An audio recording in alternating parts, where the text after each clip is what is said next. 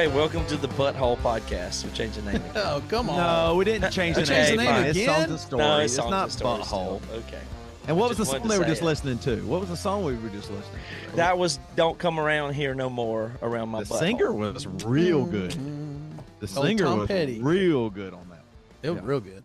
That's a Tom Petty cover from "Songs We Love." It's out now. That track list, Everlong. Don't come around here no more. Superstition. And then if you didn't catch that last one, it's "Wish You Were Here," "Dancing in the Dark," a mashup. That one is so good. that's the one getting the most plays since Everlong that the thing has dropped. So Chris yeah, Keane sang that yeah. sucker. Yes, he That's did. right. He did a great job. yeah. So And then My that Future by is Billie great. Eilish is out too. So Yeah. these are So all that really whole good. thing is an EP, and I'm glad everybody likes it. We got a bunch of more stuff coming. Emeryland has had that for a long time. So if you had joined Emeryland in the past, you would have already had this in that Mhm. exclusive way. Uh-huh. And if you are in Emeryland, we're going to get some more stuff to you, probably some demos and some new, very exciting stuff that will be coming your way very soon.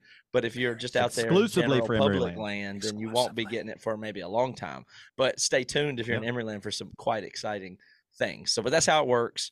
It just costs a few dollars a month, and you support us, and that's how we fund. We use We sure would Emeryland appreciate it. subscription money to fund and release and mix and do all the stuff to make this music. Emeryland is basically our label in that sense. It's our funding mechanism to do the creations that we make that then we get a fraction of a penny on sometimes, and that's how it works. So it's working out really good. So thank you everybody who's making that happen. This episode is brought to you by Shopify. Forget the frustration of picking commerce platforms when you switch your business to Shopify, the global commerce platform that supercharges your selling wherever you sell. With Shopify, you'll harness the same intuitive features, trusted apps, and powerful analytics used by the world's leading brands. Sign up today for your $1 per month trial period at shopify.com/tech, all lowercase. That's shopify.com/tech. We also have that collab with Sheet Happens, the one we did for In Shallow Seas We Sailed, to have the tabs made. We have one coming for Rub Some Dirt on it. So that's a really exciting one. Yeah. So April that one 13th. is April 13th. You're able to grab a guitar and bass transcription. And again, even buying that is really cool. We even got a check already for the In Shallow Seas thing. So these are positive, creative endeavors that that just work out really good. So if you're a tab head or a guitar player, or you think that's a good gift, and you want to connect with Rub Some Dirt on it, get that April 13th. And we'll be doing more albums too, just so you know. Mm-hmm. Yep. And as always, this podcast is sponsored by Marriage Supply. It's our adult sex toy shop. You might think it's a little interesting that a divorced man would own a marriage sex toy shop, but I don't think it's weird because we ain't going to save your marriage. That's not what we're about. What we're doing is trying to open communication. And I wish in my life I'd opened some more communication, but Marriage Supply opens the door to intimacy, to conversations about your preferences, your wants, your needs, your sexuality. A toy isn't going to give you the best sex in the world, but you can have the best sex in the world with a toy. I'll tell you that. So use code SONGS for 10% off right now. Go to marriagesupply.com. And also what goes along with that is my podcast I do with Dr. Stormy. It's called Sex 101. You can listen right now to that. We got several episodes. We're recording new ones constantly. And Dr. Stormy actually has a really cool, awesome, I've used it, CBD infused lube that is pretty amazing. And if you use code Marriage Supply 20, you get 20% off there. You can just go to lovedeeperlab.com and you can order. The links in the bio, by the way. It's awesome lube. Dr. Stormy's awesome. If you haven't listened to our podcast, she is just the talent. I'm just there as a little bit of a buffoon, just an assistant if at best. But it's a really good podcast and really fun. Also, like we said earlier, if you join Emeryland, you get part two, all the Emery specials, exclusive music. There's so much more coming. We're working on Christmas stuff. We're working on all kinds of stuff that Emeryland always gets first, and more and more and more.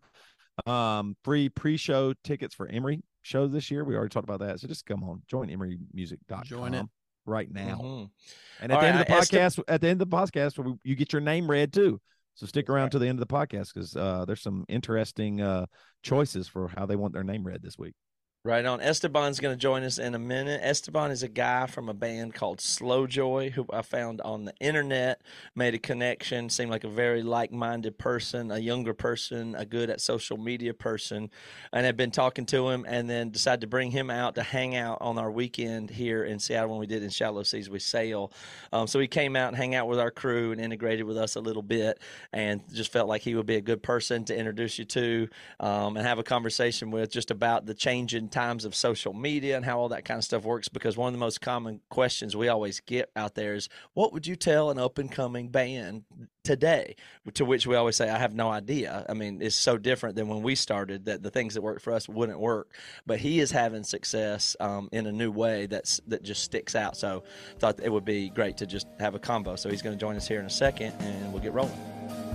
Let's do it. Southwest Emo.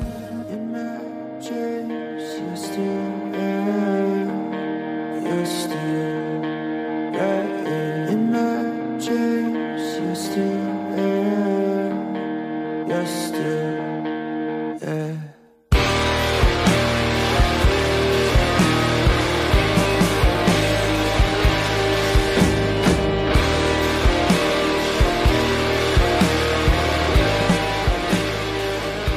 Hey, What's up, Esteban? What's up, How's it freaks? going? Good, man. How are you? Not bad. Glad the day's over. Yeah. Esteban, you got a Me too. podcasting set up pretty good. Are you recording yourself too? Can you record a track and send it to us? I can record myself. Give me 1 second. Excellent. Oh, I need permission. To what? No, I just mean, Oh, do you mean? Do you want me to record like in another thing? yeah, you could just turn on QuickTime or something like that. Yeah, I and got send you. a file of a local recording. It's cool. I got you, homie. I still hadn't lost. Well, we lost the beginning of that Ferns Fest episode, but I still haven't lost a whole episode. I've had to start over a few minutes before, but I'm always paranoid that the Zoom isn't going to convert properly at the end, and then you won't have Me it. too. Or it won't start. I'm It always does, waiting though. until it starts. Yeah. I'm always paranoid about that. When I first started doing like Slow Joy stuff, I tried out a podcast for a little bit, and my computer, I was like running everything to OBS in my computer, and it was running so slow, or it ran so weird that the computer battery and charger couldn't keep up with how like it was recording. So I would lose stuff all the time, like mid podcast. And then I quit podcasting. I just quit. I was like, I'm not doing this anymore. That's the norm for podcasters, is the quitting part. So Yeah.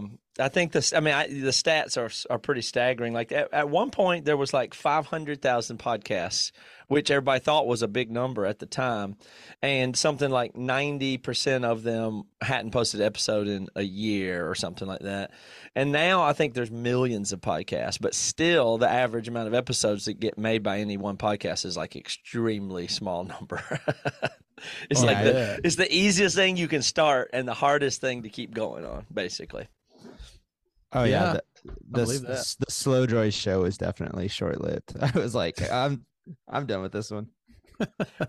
Yeah, it gets to where you feel like you have to do it. I don't know what it is. You know, the psychology. We're lucky that we got enough encouragement. It just kind of, we're lucky we got the initial, following and momentum on it, and then it just became. I don't find it hard at all now. I don't find it a chore, but we've done. I mean, we had to be in the what percentile of podcasts have recorded over 1,000 episodes. Yeah, I know. Like It's kind total. of crazy. So we've done thousands of hours. That's insane. Well, Yeah, if you don't get that- congratulations, If you don't get that viewership pretty early on, it's hard to keep going. You're like, no, is anybody even listening to me? And also, it's harder to podcast than people think. Oh, 'Cause it's so hard. Everybody's real stiff, and you're nervous, and it's just you're Mhm. worried you're going to say something wrong, and you feel stupid or look stupid or whatever. And fortunately, we didn't care about that. Yeah. I think that was probably our biggest skill, was that we were fine looking dumb, and that Dude, endeared us to the audience. Yeah. I think. I have a whole theory about that, but like that's just true in general. Like there's this what I call cringe mountain that you have to like go over when you're starting a new thing digitally. So you have to be okay with looking dumb at first, and then you get over that into the other stuff, and that's kind of like a superpower, is being okay with looking dumb at first. Yeah, I'm that's curious true. more of your theory on that, but I've always found that to be true, and that's one of those reasons why I felt like the pandemic was such a great equalizer for like it was so many people that had to go to their house and feel dumb and look dumb, celebrities and people that are used to having crew and makeup. I just love that. And you could go do these dumb streams and it's like, oh, everybody that's going to do anything is going to look dumb. So you got to do as much as you can while it's okay to be dumb. Like anytime you have the opportunity where you can do something and look stupid without really looking stupid, you have to jump right in, because pretty soon people are going to get good at the new thing, and then you're going to really feel stupid. So you have to do it when everybody looks dumb. It's the only time. Skill. It's a skill. You got to learn it. Everything is a skill. And there's some kind of ego involved too, which I Yeah. wish I didn't have, but I do have some ego of like, I'm worth listening to. I think people will want to listen to this. That's pretty common to have I do that believe part of it, though. Yeah, Lots of people have that. So, But you have to have the ego, because some people are actually interesting and fascinating and good, but they don't have even enough, maybe, like belief in themselves to do that. But there's no shortage of people that believe in themselves that have no chance of ever being good. Yeah, you're right. You know, that actually have the skill and the belief in yourself and be willing to look stupid. You would probably need all three, really. Well, it has to be like and luck. With talent and stuff like that. You know, that's a little bit more obvious, even though there's a lot of people who are really trying for a goal and they have a purpose in mind. And then at some point along the way, they realize that they're not as good as they thought they were, you know, like talent wise. But with podcasting, I think it feels like everybody, if let's say you're going to try to start a podcast with a buddy or a couple friends, you always think the stuff you talk about is more interesting than the stuff other people probably talk about, or, you know, you think you have some insight or something different or funny to say, but that's not really true. Everybody pretty much has the same things to say. Now, Matt, you have different thoughts and limits and boundaries of where you'll let yourself go and think and all that. But ultimately, everybody's saying or thinking similar things in a way with just slightly different variations of those. You know what I mean? And allowing themselves to go a little farther or not quite as far, you know, so it's not that much different. You know? Yeah, honestly, the other thing I didn't expect was just how tired you are after it, especially if you're driving the ship. Like after an hour or two, you're just exhausted. I had to keep that boat going the whole time, but I can assure you, no one was listening back then. That was it was the dark ages. Are you going to podcast again though at some point? Yeah, I am. I'm going to start it up again. I told myself like once I got to 100,000 like total social media things, but I passed that faster than I was ready to. So now I don't know what to do. So I'm going to take a little bit longer to, I don't know. I still work a day job. So I'm trying to get it to where I can like sustainably do it. And I think the new format will make a lot more sense once I do that. But yeah, I have all the stuff. What is your how many followers do you have? And on what platform, and what's the one you count the most for what you do? So I do total in my head, but I have like 48. So 49, it'll be like 50,000 pretty soon on TikTok, and then 66,000 I woke up to this morning on Instagram. And then nice. I don't check any of the other ones because I'm so lazy.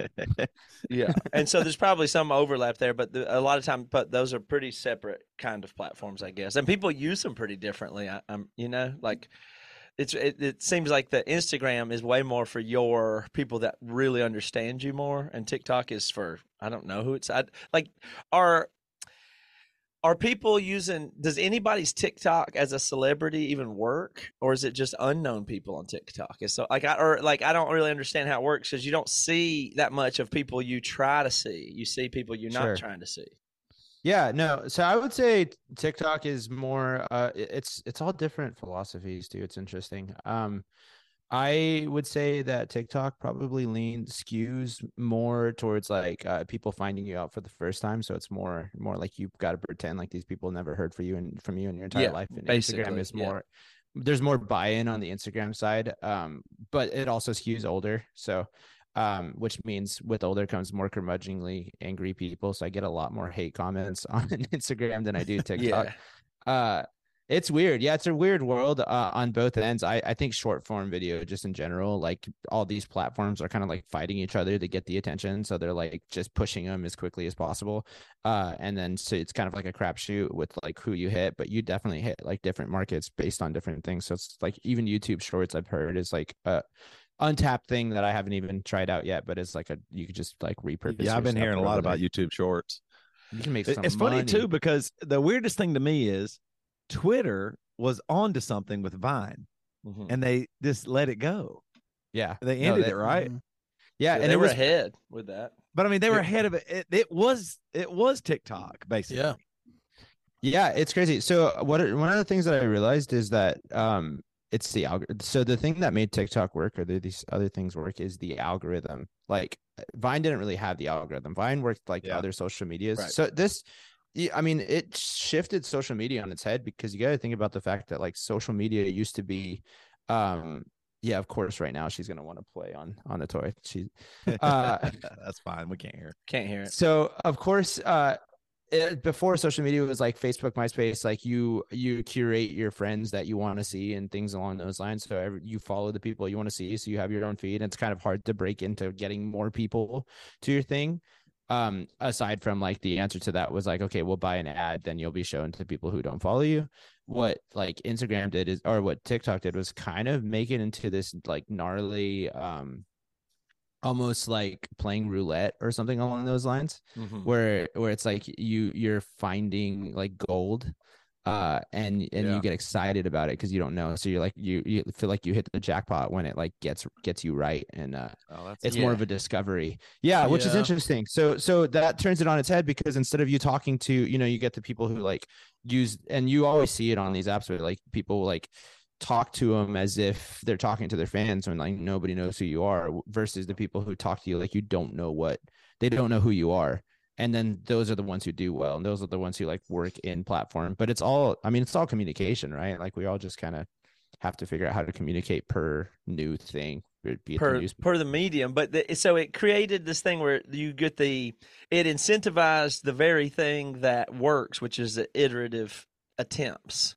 Like it incentivized you to, like a slot machine where it's like a turbo. Like you try, like it's like if you had an open mic and you're like, is this a good chord? Is this a good note? Is this a good lyric? And it's like, yes, no. And you're finding out super fast. It makes you want to try more things faster.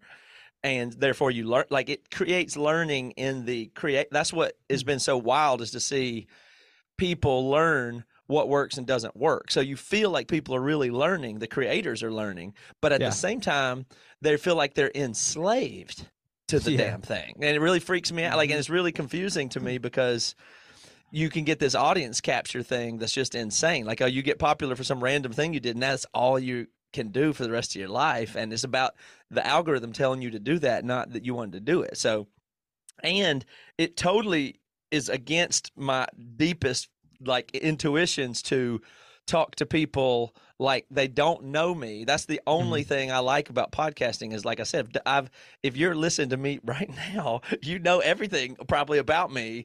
You've listened to me for 1,000 hours. Like the average person listening to this podcast has listened to me for hundreds of hours. So I don't have to explain shit. They just know but if I'm trying to be on vertical video at all, I have to act like I never have talked to this person before. And to me, that's terrible. Like it just feels, it's like the last thing that is attractive to me. So, but on the other hand, sometimes it backfires though, because I'm talking or I'm acting a certain way, and somebody goes, "You're faking. You don't really care about that." Like, no, right. I'm like, but I like that so about cool. The medium, they're like, though. you don't think that's cool? I heard you 4 episodes ago talk shit about stuff like that. Well, that's what I like about that's the authenticity of this long form media. Right. It's like I can't get away with anything on my own show, because everybody is like, oh, you didn't care about that guy in that interview at all, because I know you don't care about that, and you're just pretending. What was the deal with that interview or whatever? You can go that way. I would argue too, though, like the homies on the apps keep me pretty honest about a lot of stuff. So they'll remember something I said on some video and then like recall it to me like a little bit later. So I don't know. It's all about because everybody's afraid. You touched on an interesting thing.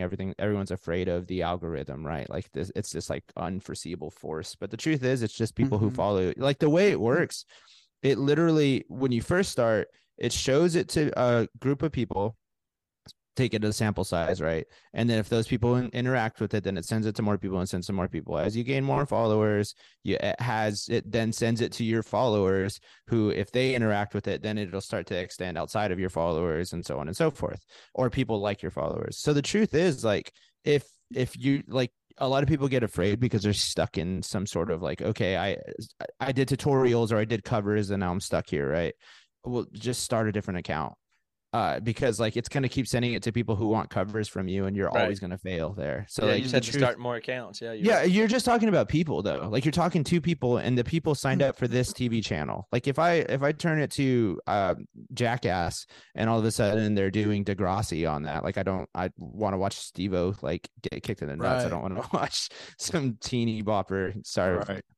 So it feels like, sorry to interrupt you, but it feels like podcasting is more like you're watching a TV series. You're connecting dots. Mm-hmm. Like you're following this whole story of whoever it is and however they interact with their guests or whatever their personalities are. And then, like my youngest kids, you know, they don't really care about that at all. All they care about is what's happening in the moment on this YouTube video. Like now they might know the personalities and they understand that this guy's goofier than this guy or whatever, but ultimately they want to see the stunts they're doing on each episode. Like, what are these tricks? What are these things? And so it's just, it feels more disconnected. Like they don't really care about the personality. They care about the pony show in a way. You know what I mean? Yeah, which is a different medium of like, it's just a different medium. I would say that TikTok and like Instagram Reels are more like YouTube videos on crack than they are podcasting. Whereas podcasting is more of like a nurture. I think I was talking to you, Matt, about this, but I think I do really well about capture, but I don't do really well with nurture when it comes to like how I interact with people. So the extent of my nurturing is the fact that I reply to comments on these social media things, but you guys do really well at like nurture. Like you have, you know, I've been listening for years. So like, I know you guys, I knew you guys before I met you guys. And so you're really good at nurturing people who are already in it. And that's like where podcasting is really good, is you can, you go from being like a passive listener to someone who's going to like fly across the country to just come hang out with you guys for a little bit. You know what I mean? Yeah, that's one of the benefits of this podcast. One of the main ones I don't take lightly. It's a real benefit, is I meet people all the time or get interface with somebody and they at least already know me. So we're halfway down the road. So when I first talked to you on the phone, I was like, well, oh, you already know me. Excellent. Now we're just off and rolling. Now I just got to get to know you a little bit, but you already know me. So that's half of it. And maybe that's not fair, but I mean, it's still a benefit, because I feel like I know you already way more because you already knew me. So now you know how to interface with me. So excellent. That's just kind of a win. Sure. And I mean, it's case by case and niche by niche too, right? Like for us, we're musicians. So we're kind of, here's our brand, here's our thing. You want to be involved in us, versus like if you're a science podcast, like I don't think Andrew Huberman needs to do TikTok or anything along those lines. People are just going to look up what is going on with dopamine or whatever. And then that's how he gains his thing. The interface of it all with music is what's fascinating. So I think that's probably what's most interesting with you, is like, you're in short form natively, and you're in music with a similar style of music as us and having success. And it's totally, it's like totally inside out from the journey that we've had to get here. But then, so it's like, how is that, the difference in that are fascinating. That's why it's interesting to get to know you. But like the question is, how is it going to play out? How can a musician not get stuck in the covers trap or the this trap? Like, can you take, what is it like for these musicians now that blow up on Spotify and vertical video?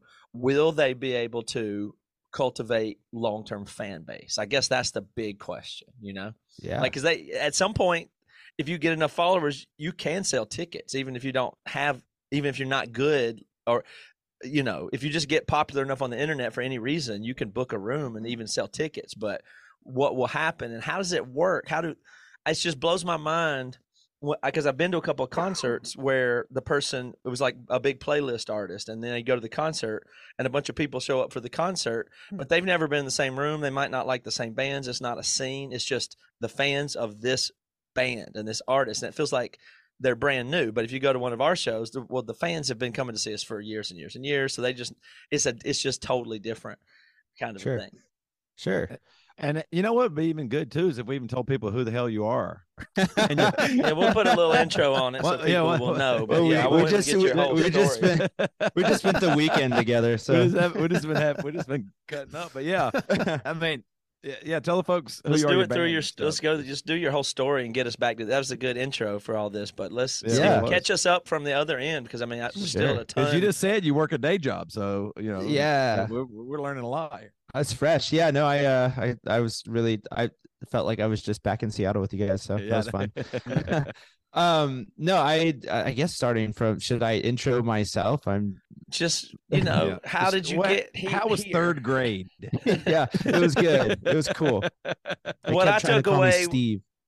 Well, the thing that I think is interesting is that Matt found you through your social media, not radio, not, you know what I mean? Like the way he found your music first was your content more than the music. And we find that fascinating because the number one question our band gets asked all the time is, how does my band make it? And I go, I feel like I'm a dinosaur from another generation. Sure.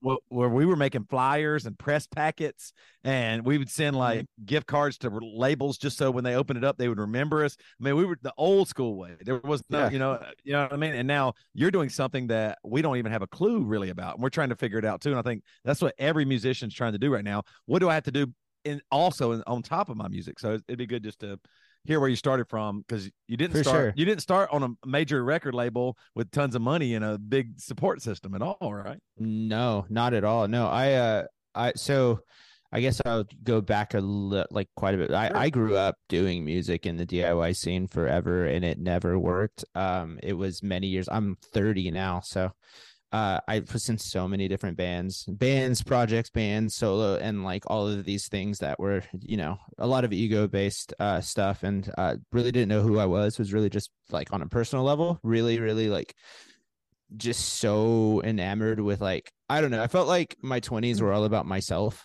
And then like later 20s was when it flipped the switch. And then that's when like the proverbial universe, I think it finally let me have it, which is really cool. But yeah, I grew up in this like really small town, Carlsbad, New Mexico. It was like, really, really cool, really great musicians came out of there, but it was like nothing going on. It was a complete island in the desert. I actually drove to Midland, Texas to see y'all at Rock the Desert. And that was like, yeah, that was my concert. Dude, awesome. Actually, how old were you then? Like 12. And my dad walked with me to the front. And some guy, I remember this vividly because it scared the shit out of me. Some guy was like, and this is like a Christian festival, but like a Christian festival that's like too serious. So they had really good security. They weren't going to let anything cool happen. Right. So this guy, like right before y'all started playing, was like, if you're not okay with being in the mosh pit, you shouldn't be standing here. And I just like looked at my dad like terrified because I was like, these people are going to kill me. Obviously nothing happened and we just got to enjoy the show. But I remember that was my first time where I was like I didn't know how to handle everything. Right. But that was like the highlight of my year. Like every year we would go watch that. And then there was Warped Tour in Las Cruces that we would go to. So it's like we had to travel hours to go to shows. Like that's just it. And then it was local shows. But I was I've always been just kind of nuts about stuff. So like whenever I get into something, I really get into it. So I got into music and we started like, my grandpa had this church that he for a reason they weren't like hosting services, but they still had the buildings, so we like turned it into a venue and we just like had local shows there, and it was so sick. But like that was just ingrained into my DNA as like something that I was a part of. And then I went off, I decided I had this really weird like religious background, and I just to long story short, everything I loved I thought was bad. So I kind of was like trying to give it up and like be a pastor and like do that thing. Oh, nice. It was kind of rough for a while. How do you get that exact? But how do you exactly get that? So you were feeling guilty about stuff you liked, or were you told explicitly, or did you just associate the fact that you liked something and it gave you pleasure with It was bad. Yeah, that's weird. No, dude, I remember one night at like a youth service, I like turned to a friend of mine and I like literally I had like all of my gear and I tried to give it to him because I was like, God's telling me like I can't do music anymore. And I was like, wow. And he wouldn't take it, obviously, because he's a sane human being. It was like, no, you can't do that. But yeah, it was just this feeling that like anytime, I don't know, I was, like I said, I'm kind of and I have to recognize that anytime I get into something, I get really into it. So I like always say if I think I did God too much. So I did too much at that time too. So like that was what was like driving me was like it was just a really addictive personality. So when I moved to Dallas to do like be a pastor and give this stuff up, and then like slowly seeped into like being able to like starting to write again for a little bit, and then like I did like the indie pop music thing for a little bit, and that was fun, but like I never got any traction for years and years and years, and life was always about me, and like it was this weird like situation. And then like COVID happened, and then like so the music kind of slowed down for a little bit. And I was still kind of like in the idea of like wanting to do it, but then around that time my mom died, and it was like just really rough on my family, and she left behind like two of my sisters, and like we weren't even sure. I had just gotten married, and we were like weren't even sure if like, okay, we're gonna have to raise a couple teenagers now, and like, okay, I need to get a real job, and so which is the job I have now. I work in marketing. But it was like one of those things where I was like, okay, music's done. Like, it's not going to happen for me. Like, I have responsibilities now. It's not about me anymore. So I like just got in directly into marketing, and it was honestly kind of sick. I jokingly say now, like I kind of have like a secret superpower in that I know what failure looks like, and it's like actually really dope. Like I have like after 5 p.m. I don't have to worry about anything, and then weekends are really awesome. So like it's one of those it was really cool for me, but it was also like I felt unfulfilled. And in therapy, my therapist was just talking to me about, you know, using the art as something to like process through the grief. And so I let myself do it, and I was like, for the first time in my life, didn't have to think about what a listener would want to listen to, because like I hadn't done heavy music in a while, and I was like, you know what, I want to do this. Like, this is something that's a part of me. So I didn't have to think about anybody, so I just did it, and I started writing these things, and then that kind of went into the fact that I was like, well, these marketers are paying a bunch of money for me to learn how to market. Why don't I just like do this as a hobby? So I started testing like short form video, playing my guitar. Okay, what happens if I play my guitar in this room? What happens if I change how I do this? What happens if I do this? And that kind of started catching like a little bit of steam, which was really cool because you get that feedback loop. And then it's like a little bit like a drug, and you get excited. And the first time you get 1,000 views, you're excited. First time you get 10,000 views, you're excited. But all the while I was like, this isn't this isn't a career path for me. This is just a thing I'm doing. Like, I have responsibilities. I got to pay for my sister's like, you know, school clothes. I got to like take care of my family. And then I had this, like videographer come out for I was releasing this song called Crawling, which was like a song that was like just directly about my mom. And it was really important to me. So I had this videographer come out, and we recorded a bunch of videos like right here. And with these like nice cameras, and I cut them together, and nothing happened. And I remember because it was like the week of, and I was like building up to it, and then nothing happened for the week. And I was like, okay, cool. Like whatever happens, happens. And then my dad was in town, and I didn't even like think about it. I didn't have any more videos to post, because at that time I was posting like 2 videos a day or something like that. And so I just had some like iPhone video that I put the song on top of, and then that one like ran up pretty quickly and did, you know, a couple 100,000 views, which was really awesome. And then that's when like the label, I mean, that's crazy, but it was nuts. But just stay there for a second. Yeah, everybody listening, including me, how did it just, what's the formula? What made it just like you hadn't had success, and all of a sudden just that video worked? So okay, was it the music? Was it the look? First of all, the fancy cameras don't do shit, because the fancy camera. Well, the fancy cameras didn't do anything.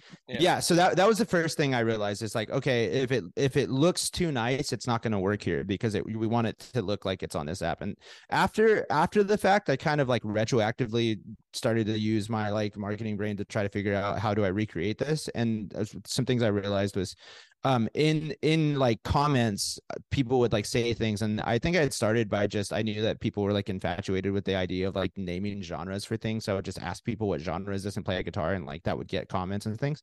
And then someone said like a really interesting thing, which was Southwest emo, and I was like, oh, that's cool.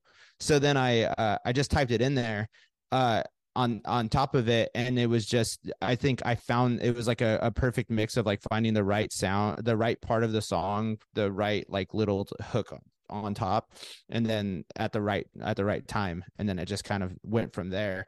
And then I was like, that's where I got scared of what you guys were talking about, was like just being the same dude who like can only do that one thing but never got it again. So I was like, how can I recreate this? So then I started studying how to recreate it, and looking forward at from there, like the labels started coming into things and like that, and then it kind of started to actually turn into a possibility of like it being a career. But with all of this stuff that I was telling you, like I'm close, but I'm not gonna quit my job. Like I have responsibilities, so like I gotta do it different. And I'm like older, and like I have to be different.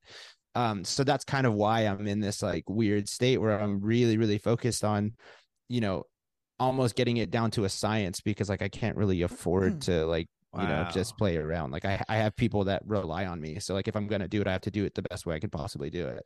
Well, I'm super fascinated in what is the type of just, you know, like I know that it's like that's out there now, that the people who are looking for talent that are industry people, they just find what has a lot of views, and then they're out there in the DMs and say, oh, we take power score. Yeah, however they do that now is different. But it's obviously, if something's working online and getting a lot of views, that's when the managers and agents and the labels and the industry people start coming to you. But that all happened at, what was the threshold where, you know, if somebody else is out there, once you get what amount of views do those people start calling? And what do they say? Like, how does that go? I think it's incremental increases. I don't think it's exact views. I think they have this thing, some like agent told me they have this thing called the power score, which is like they use all of the numbers together to come up with this like score that they give everybody. And they're like, hey, this person's on the rise. Like they had this amount of plays that went over to Spotify and so. Because they're combing all that. Like you can't get hundreds of thousands of Spotify monthly listeners without people contacting you, basically. Yeah, it's nuts. And you like, I sat down on a ton of, because this is all just experimentation. Like I'm experimenting with like people like, okay, how do I want to experiment with the team. I want to experiment with not having a team and things along those lines. So when I was meeting with people, I had that in mind. I was like, not really in a mood to like, you could tell when someone was just there because of the views versus like actually cared about the music. And then you could tell when someone just didn't get what you were doing, and it's always because like that score and they come over. But it was that one, I think the first one did like 300,000, but then like every other video that I would post that same sound did that, like close to that amount. So it'd be like 300,000, 250,000. So like that video probably got a couple million or that clip probably got a couple million views, and then people started using their own videos for it. So it's like a couple hundred people using it, and then they go over to Spotify, and then that like jumps my Spotify up from like, I think it was like 700 monthly listeners to like 30,000, and like within the span of a month.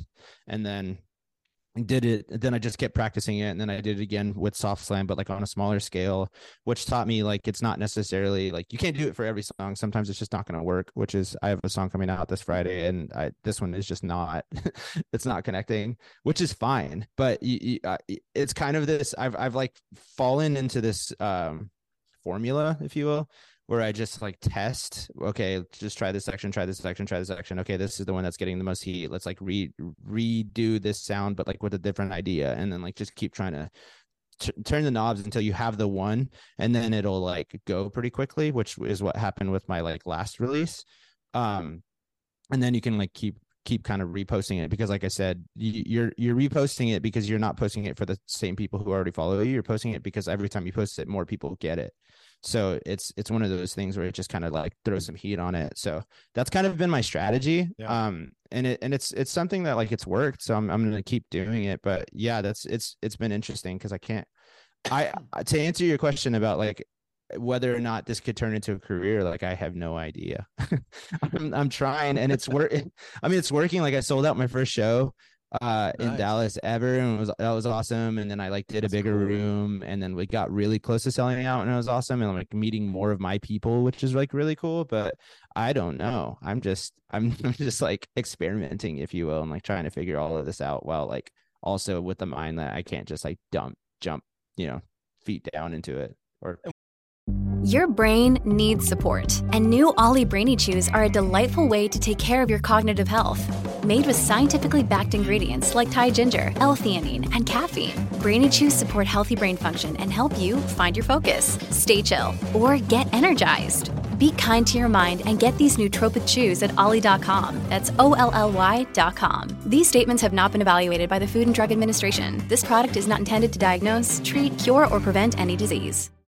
What are the people that are meeting with you, the industry people? Do they want to lock you up with some deal, or they want to make promises, or they say, I mean, what is that scene like? Yeah, no, these deals are much better than I would imagine they were in the past.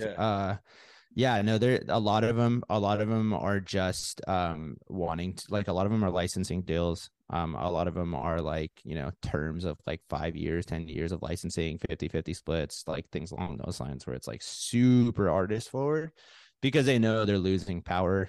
They're like kind of functioning as banks. So you kind of get to just pick the team you want to work with. So I don't know. I always saw myself as like, it's like something that's a part of me, but I don't want to like just kind of go down like the same, like, I don't want to just go down whatever avenue is supposed to be here. I always try to go like left of center. So like I always like to, with you, I really loved watching you guys like podcasts. So I was like, that's a really cool way to keep doing it, instead of like trying to be like rock stars every time and functionally like losing steam every time. And then like, I love the fact that you can just keep building things like that. So every time I talked to someone, it was about something along those lines. I actually I just got on like management. I told him that I was like gonna do this podcast, and he was like stoked because he's a weekly listener. So that was a cool moment. That's yeah, very cool. When you're talking to the industry folks, this is are they seeing you as, they're not just seeing you as an emo band though, right? Like, are they? Yeah. I mean, like what are they seeing you as? Like, what is, you know what I mean? Like what from their side of the money, they see you as, of course. Yeah. No, that's what it is. They see me as a lot of them did. A lot of them saw this like, oh, this kid knows how to market himself. Like it's a guaranteed, like we don't have to pay very much for this to like have, because you're already doing so much. But are they thinking of you as like making a radio hit, or your music goes like that, or just that you can market yourself so well that they can make money off of that through some? That's just the direct sales value is the influence, right? Yeah. It's honestly, I always tell people, like, if you want to do it, because I've started to get those questions. I was like, just go to people first, and then the rest of it will fall into place, because once you have the people, then you can kind of, I went into these meetings way different than I would have like years ago, because of the fact that I already have the people. You got leverage. It was a weird feeling, because I was like, oh, I don't need to, like, I have like 5 other yous calling me right now. It's like, do it, which I know sounds weird. But it was one of those things where I like realized like the power is not in, like, a lot of times you want the Spotify placement. If we can just get the Spotify placement, then everything will happen. Or if we can get to this, and the truth is, like, that's not the case. Like, even my numbers, like, way more than anything else was people just like listening from my profile, or because I'm a marketer, I like look at these analytics, and it's more about connecting with these people. And as I connect with these people, then the other things kind of follow after the fact. So like I get the like Spotify placements after the fact, but it's because of the fact that the people are already connected. The people are already here, because I've like kind of started to grow this. And I think as far as longevity is concerned, from my personal like perspective, I think it's just like nurturing that and like creating a, where people can get deeper than just like, oh, I like your song. But when I talked to like a lot of these people at first, it was kind of like, you could tell that it was just, you see these scores and they're just buying them up like stocks, right? Like penny stocks, you can get them for cheaper. Speculating, exactly. But as an influencer, musician secondary is the way that some of the industries is thinking, at least. Exactly. So like they wouldn't care if you pivoted to a cooking show or something. No, And that's so true. I jokingly say a lot of the times I've kind of gotten to the point where like on my socials where it's like, and it's just so embarrassing, but it's like I'm kind of just like a guitar influencer who like happens to write music that I think is good. And I think that's the niche that is weird, is because I work in marketing, because like I understand what these people are talking about when they're like saying these big words to me. It's this weird world where like I feel like I can connect with my people and I feel like I have like leverage there, but I also feel like I can like talk their language. So like that it I don't know. I got a lot of the time they were like, dude, we don't understand how, like I've come with budgets to my like label with like music video and stuff. And like I tell them like all these perspective things because like this is what I do for a living. So I was like, okay, let me just do this. So I don't know, that it's just weird. I'm in a really weird situation where like I'm not fully like the influencer guy who like can't write great music, but I'm also not like fully just the like chord out rock guy who can just like, be sold out to like just being a rock and roller who can't, do TikTok or anything like that. So I'm kind of like fighting that line where like I really believe in artistic integrity, and that's something that really matters to me, but I also want people to listen. So I'm kind of like on both ends. Who are the people that you're grabbing attention from, like as fans? Like are those mostly emo fans? Is that like, do you think it's primarily music, or do you think it's more the younger generation of like YouTube or TikTok kind of followers? Like what's that vibe? Yeah, no, I mean, it ranges. It depends on the app too, but a lot of people, so a lot of it's like emo fans. A lot of it's like shoegaze fans, or just like general rock fans, which is really sick.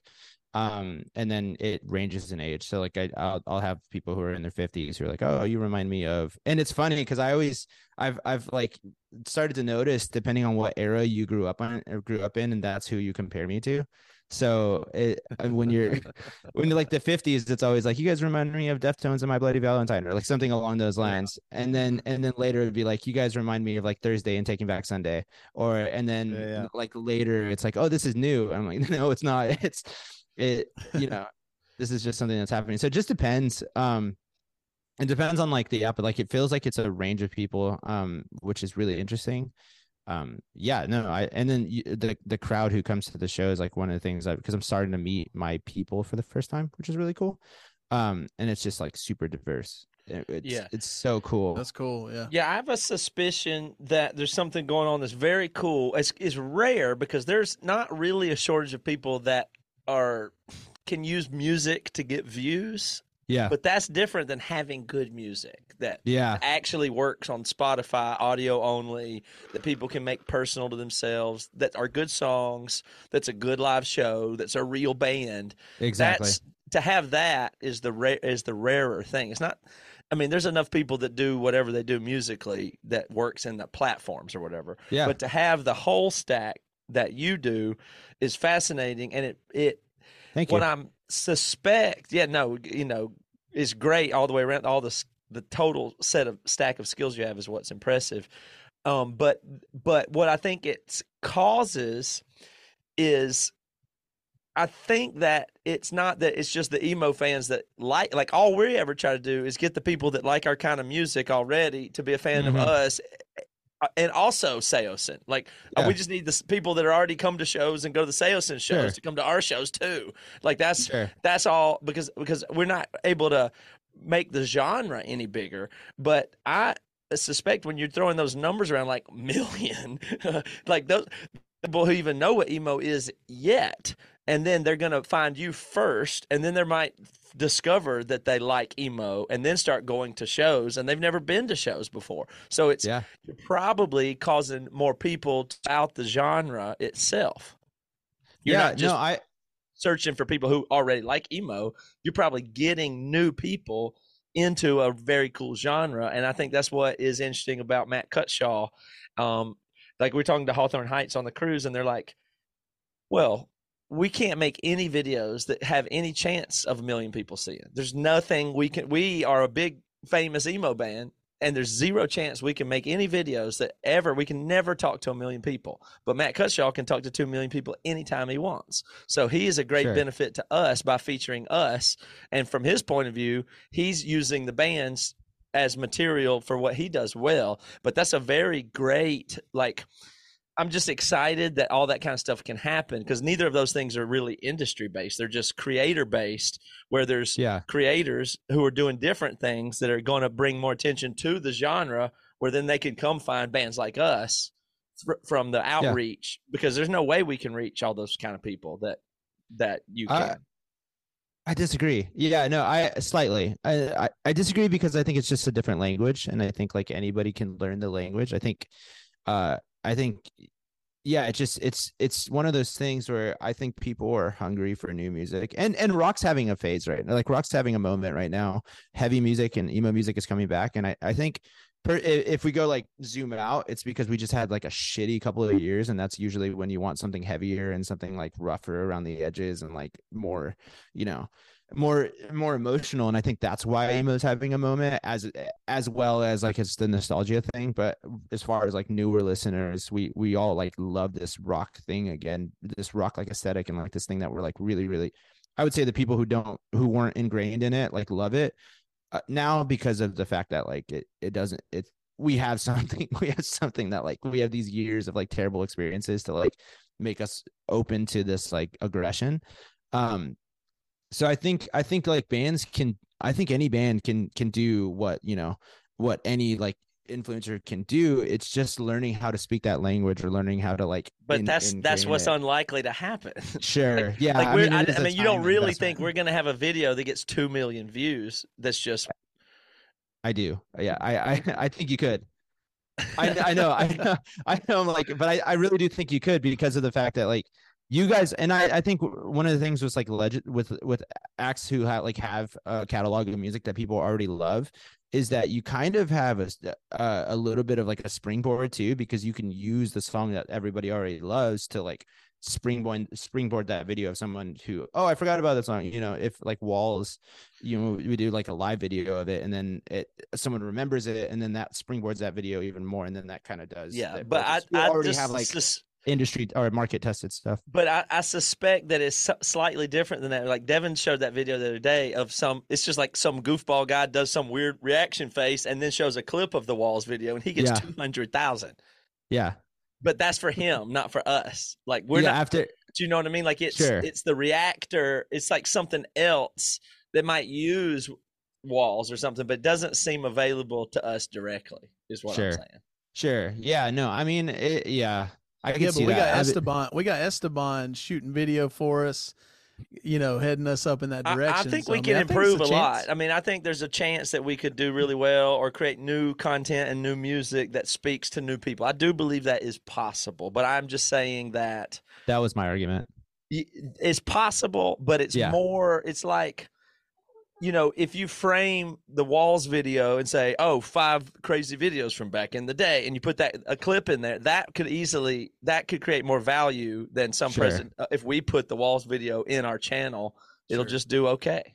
Depending on the account too, though, because like the accounts like build up after a long time of figuring out what works. Going back to what I was saying there, so like he knew that was going to work for his audience, and then that's what did it.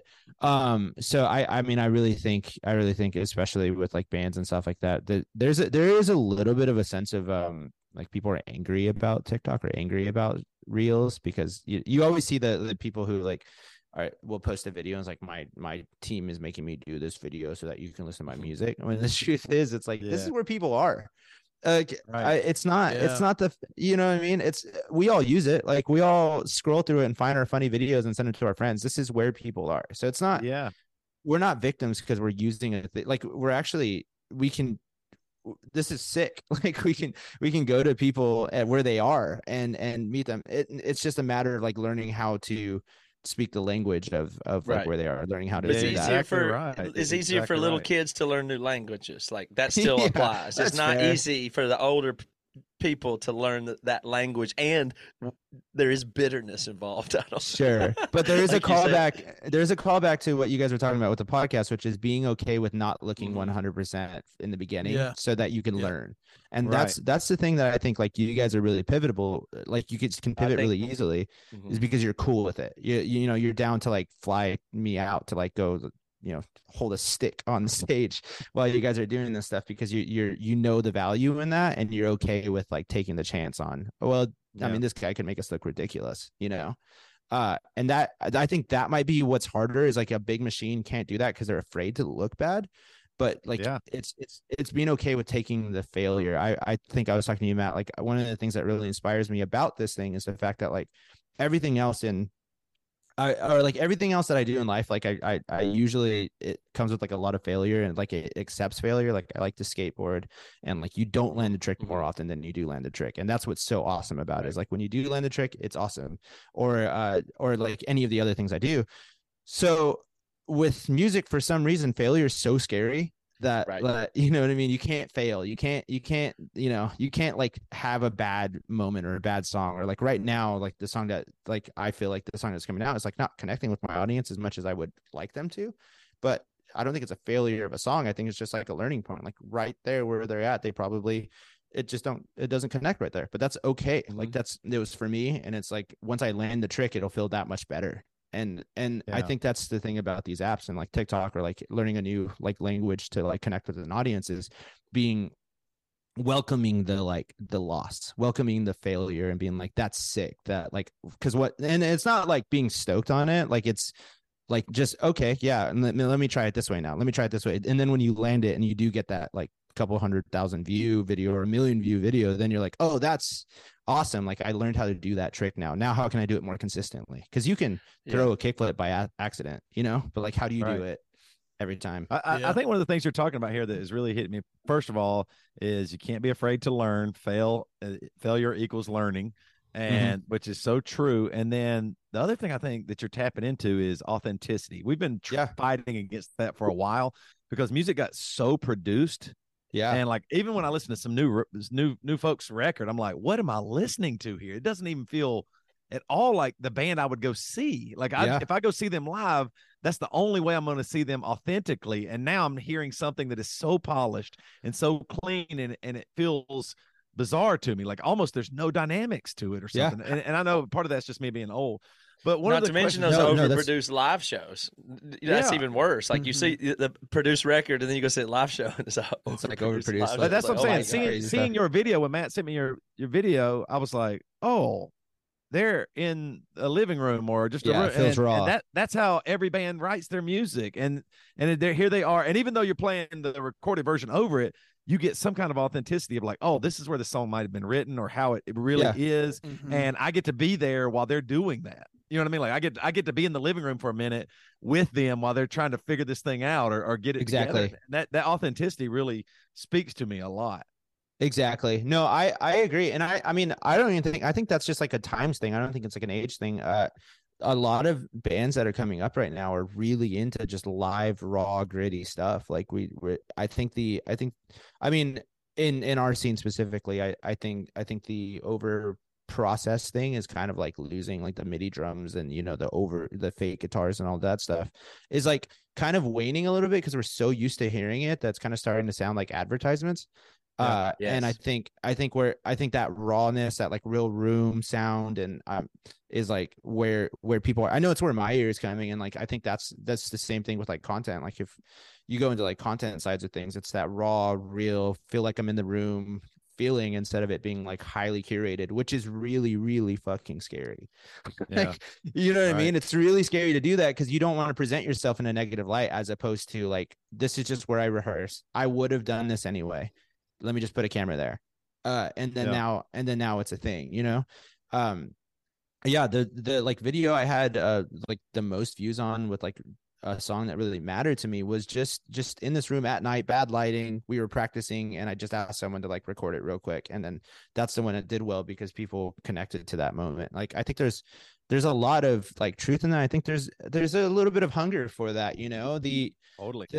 I think Toby and I were talking about like we really enjoy like comedians on like podcasts, but like when you see specials, sometimes it's like a little bit too curated. Yeah. And I think music is more pivotable that way too. Like we can pivot towards being a little bit like less, leave the room mic louder, like leave the bad part in, so that you can feel the humanity. I think we're just getting really, I mean, AI art is a thing. Like there's all this stuff becoming more and more processed. So I think more human elements is getting more desirable. And I think that's been the secret to my like thing is like, I've just been trying to like inject more humanity, and the more I inject the humanity, the more it's like working because I'm connecting with people, and it's got the staying power because I'm being honest. Like these are songs that I'm like working through grief with. So then people connect with it because they're working through grief as well, or they've suffered loss as well. And then also doing the TikTok thing. So it's like all and encompassing.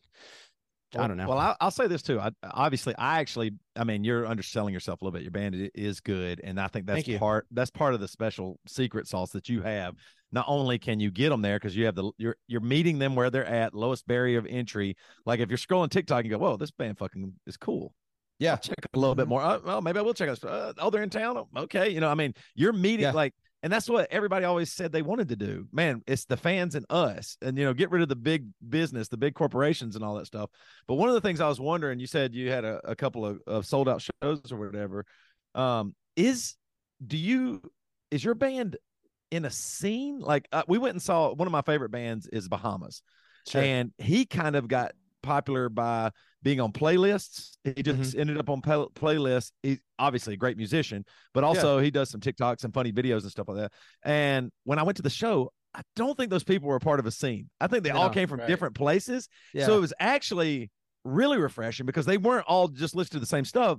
This person maybe normally listens to James Taylor, but just somehow got into a Bahamas song. Another person might have listened to heavy shit, but they're like, this Bahamas thing is kind of nice for a change. And and I was like, whoa, all these people look different. And I thought that was really cool. Are you seeing anything there? Like, do you think you are in the emo scene, or are you kind of even maybe above that or in a way? Or below it. Below that. But I mean, just like, you're not constrained, maybe not constrained to it is what I should say. No. I've actually thought about this a lot. So Texas has like a really good like shoegaze rock scene. Like the bands here are so good. They're so connected, and so it's awesome. But I've never been in it, and I've tried to be in it. I actually have like a show coming up that's going to be like my EP release show, and I asked several of their bands like, hey, do you want to be in it? None of them even replied because I think I'm just like some TikTok guy. So it's one of those things where Dallas is weird. I'll start by saying, like, with the scene stuff, like specifically like Dallas where I'm at, it's just weird. There's it's a money city, so like there's not necessarily like a scene of shows where you can go to every week of like this specific genre because like the independent venues are going away. But there are pockets of really sick music here that has like a scene that has like this vibrant community, and I know it's here. I just hadn't been in it. I think partially because I was too old. Like I just had, I was out of it. And then partially because of the fact that I like was kind of like an internet thing. And so the people that are showing up are just a range of people. So it is interesting. I have seen like, like guys who are like, oh, I'm normally a country fan, but I love your music. And I was like, what awesome. Which is so sick. And the people who get into it, cool. I did. Yeah, that's the thing that like, honestly, I thought when I did this thing, I was like, okay, the people who are going to like it are like these bands that I like really have looked up to in the like, Texas, like harder music scene. And it wasn't any of them. It was like just, the most random, people who are like, I don't know. It's just always weird because it was like, I don't really listen to this, but I remember listening to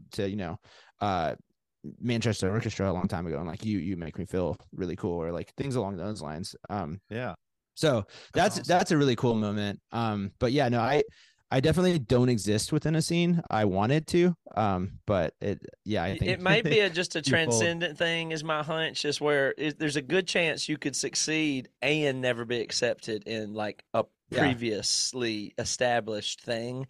You just will be it's like that trend where at first it was just it's like the thing where you will have a custom audience that you don't even need a scene. It's like you already have, because like if you look at Emery, we're partly successful because we have our own type of fan.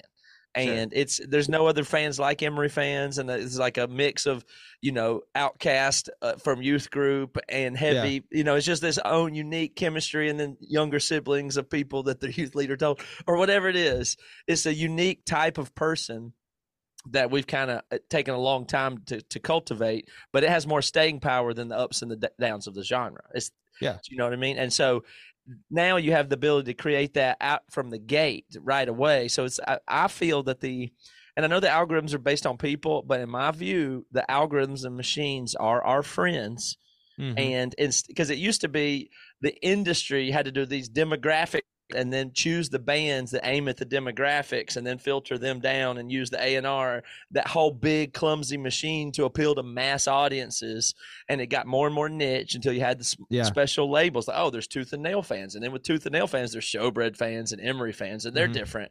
And now these algorithms are out there and they're probably going to identify whole new genres, but they just don't like that. The machines are reaching out and saying, what do people want? And it's trying to come up with a language to find the right people and match them with the right audiences. So there's probably whole types of audiences and genres that the algorithm is going to help find and create. But it's weird because it used to start in physical space and then they connected online. But now it's probably going to happen digital first, and then in physical space, those fans are going to have to get to know each other, and you're going to have your own like you or whoever succeeds from a digital first, they're going to be creating directly their own whole cultures. So that it's not necessarily embedded in an existing scene. It maybe doesn't need to be. That's maybe not even a need in the long term.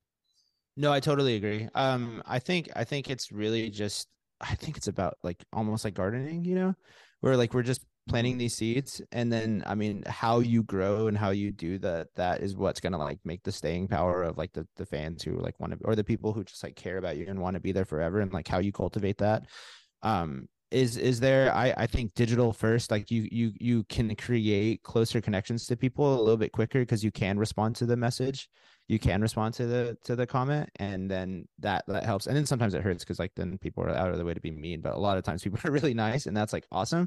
So then you kind of cultivate that and you grow that, and then that creates deeper feelings, deeper like connections with people, and like you actually know these people a little bit, and then they come to your shows and it feels like even more like you're creating your own scene, which I totally agree with that. I think, you touched on something earlier. It was the making it easier, the barrier to entry. Like, I think that's what's really cool about where we are with music right now, is that a lot of the times it's easy to feel like a victim to where music is right now. It's easy to feel like, well, you gotta like, now I have to make TikToks to like have people listen to my music. When the truth is, like, you don't need someone, you don't need a label to happen to listen to your CD to like want to sign you and then take advantage of you. Like we're like, we have the most power we've ever had in our entire lives. And we have the most power to like go directly to people, which is like as punk rock as it gets. And you get to like cultivate those relationships with people. So now you don't even need, like, if the label drops you, so what? Like, that's the cool thing, is like, now you're not like, or if I don't get on a Spotify playlist, like, that's fine, because like I already have these people who are going to be here, as long as I cultivate that. And as long as I like give value to these people. So like, it's less of, I don't know. I see a lot about that with people who are just starting on like the TikTok apps. Is like one of the biggest trips I've ever seen is people complain about having to do this thing. And it's like, your barrier to entry just went away. Like, make it as easy as possible for someone to like listen to your stuff. And then all of a sudden it's going to be easy for them. So like, just the whole focus should be like, go to the people instead of like the person, which is like, if I could just get one person to listen to my music, then, then they'll tell a label and so on and so forth, versus like, if I could just get 10,000 people to be into me, then I have a career for the rest of my life. You're good. And you can pull them from the country fans and all that. Exactly. Like, you don't have to get them at who comes to local shows. You don't have to farm from there first. But there's people that grow up in a country culture that you just have a resonance with the types of notes and melodies and topics and themes, and they're welcome over in your world, because on digital it's not hard. Like, I can just spend time over here on this channel, and then maybe once, if I can fall in love with it there, okay, I'm going to go out to the show at some point.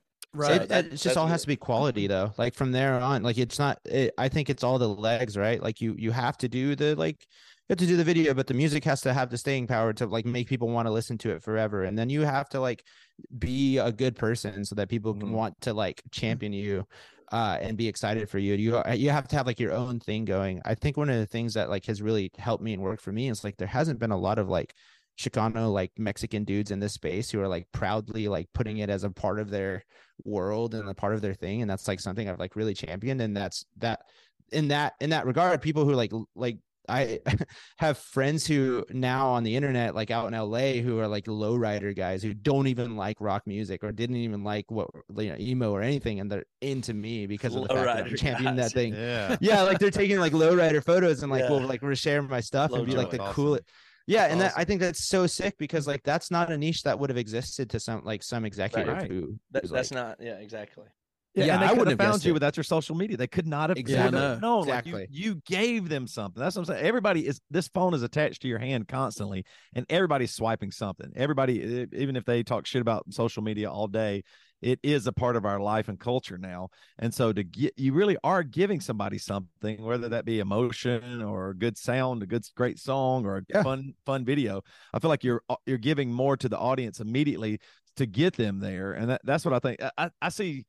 What was it a few years ago? They were talking about the Spotify head guy or whatever said that older bands probably need to start creating more music regularly, as opposed to waiting a few years before they. And it, there was a big hubbub about it. They were like, "No, I'm not going to do this." I in a way saying, I've always done it this way, and this is the right way to do it. And you're like, well, no, but times change. I mean, everything changed. Things that only used to be recorded to tape, and then they got digital, and now we're experiencing this thing. And so, if you're not willing to change, I actually think it should be offensive to your fans that you wouldn't want to change in some way. I'm not necessarily talking about sound or your band dynamic, but I do think you have to be open to trying different things, or else you're not giving your fans you're not, like we said earlier, meeting them where they're at all. Yeah. And how could they find you?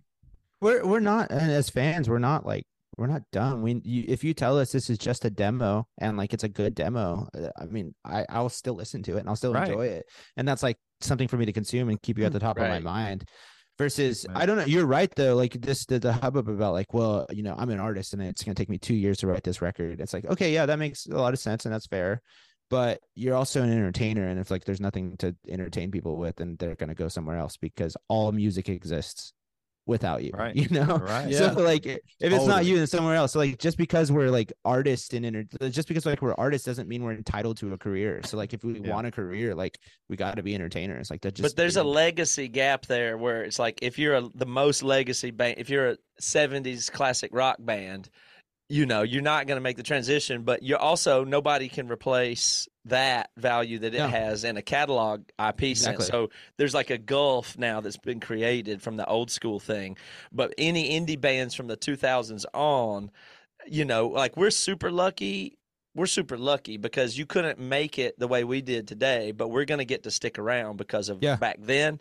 But at the same time, we're just on the bubble, so we're going to also have to hustle and adapt. If you're some big band from the 80s hair metal band, like you don't have to adapt. You're just going to retain your legacy value.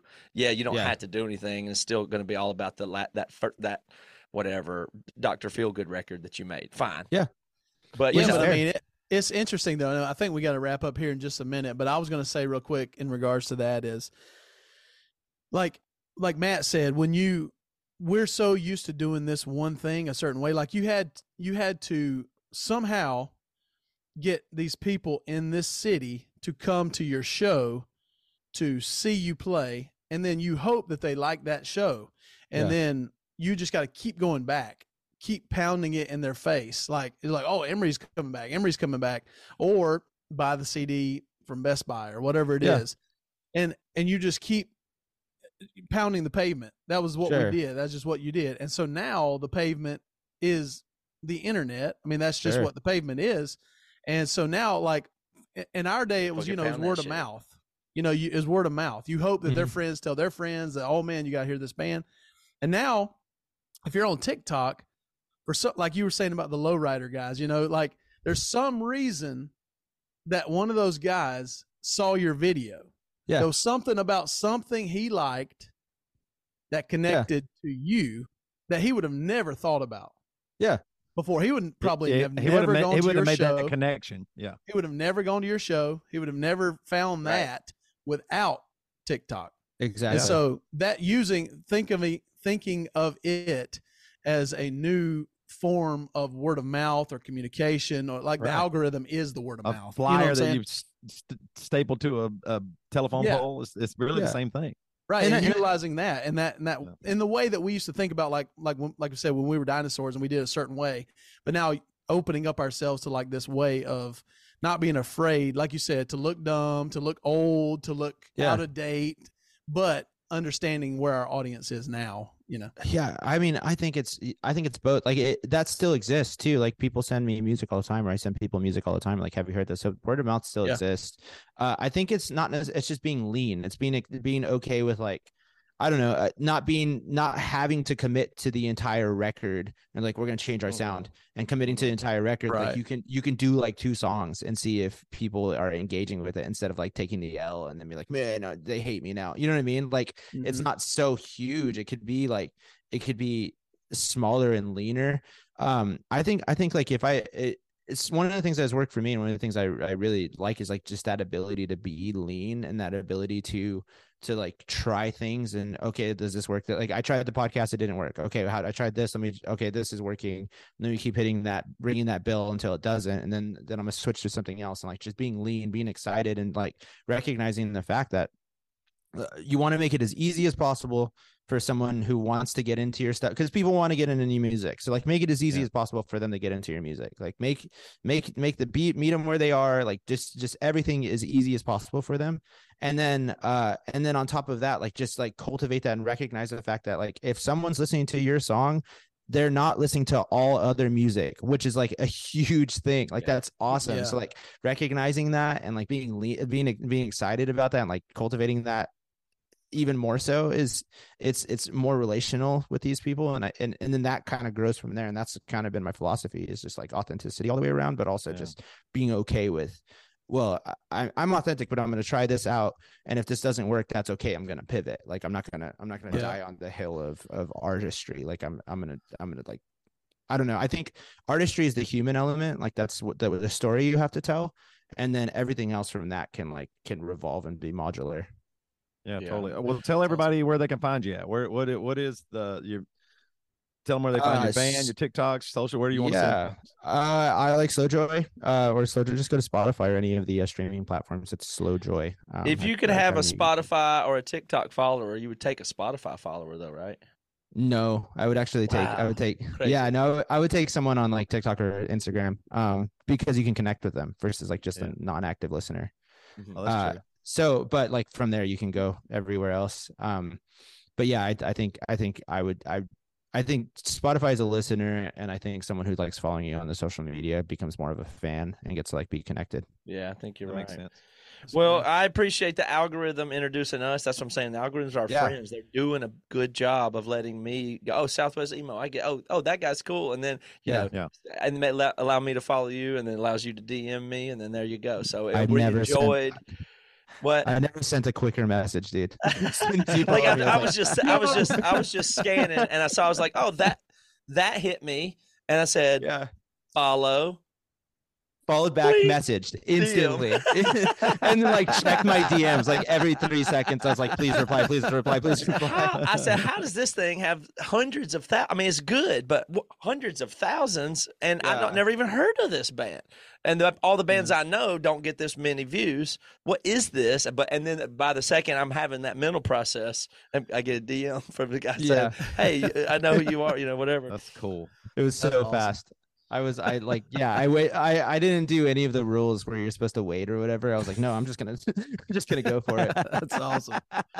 Well, we enjoyed hanging out, and being out here this weekend and everything, last weekend with us and everything. So we really appreciate it, and glad to, just it's cool to be able to connect with people all over the place. I've shared perspectives and values and sound resonance of things they think sound good. It's cool. For sure. Yeah, thanks for having me on. I hope I didn't get too in the weeds for everybody, but no, I love it. It was very educational, honestly, and fun. So thanks. Trying my best. Awesome. Thanks for having me.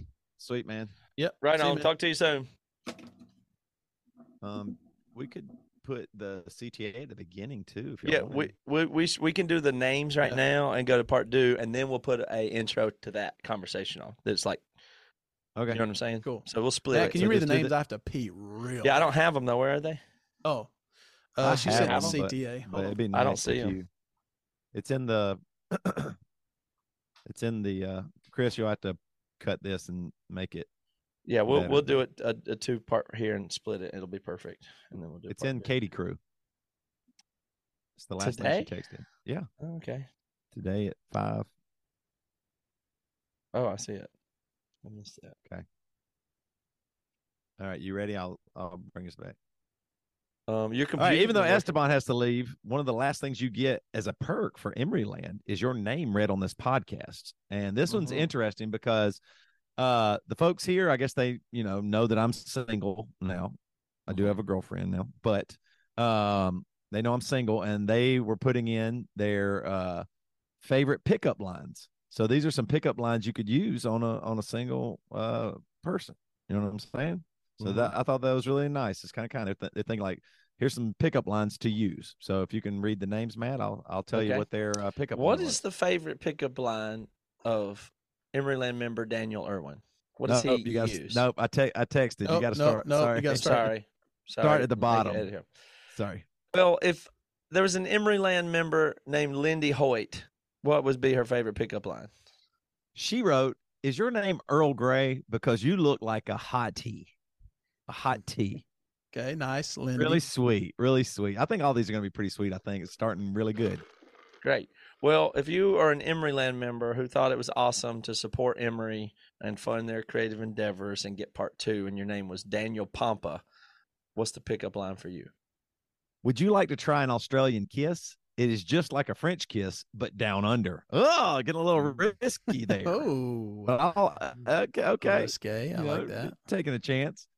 Still, more lighthearted. This is kind of nice. All right. I'm getting nervous, but Brady Cates, thank you for supporting the things that we do. It means a lot. And what's the pickup line? I think Brady's is pretty sweet too. Let me get to it. Oh, here it is. I think this is his.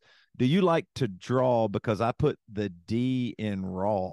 Oh no! Gosh. Oh God, Brady. This is. Come on, Brady. Okay, let's get to another one. There's got to be. This is a family show. I'm certain the next one is sweet. I'm certain the next one is sweet and nice. Well, I'm nervous, but Evan McKee, again, thank you. Evan. It means a lot. Okay, such a good dude. Good person. He said, your smile is almost as big, warm, and lovely as my penis. Oh my God, Evan. Why do you like that one, dude? Wow. Goodness. Wow. Well, hopefully our last one is not so vulgar. Yeah, I think it's going to be good. We're going to clean it all up here at the end. Who's that, Matt? Daniel Irwin. Oh, Daniel Irwin. He says, are you the lottery lady on TV? Because I'm seeing you vividly holding up my balls.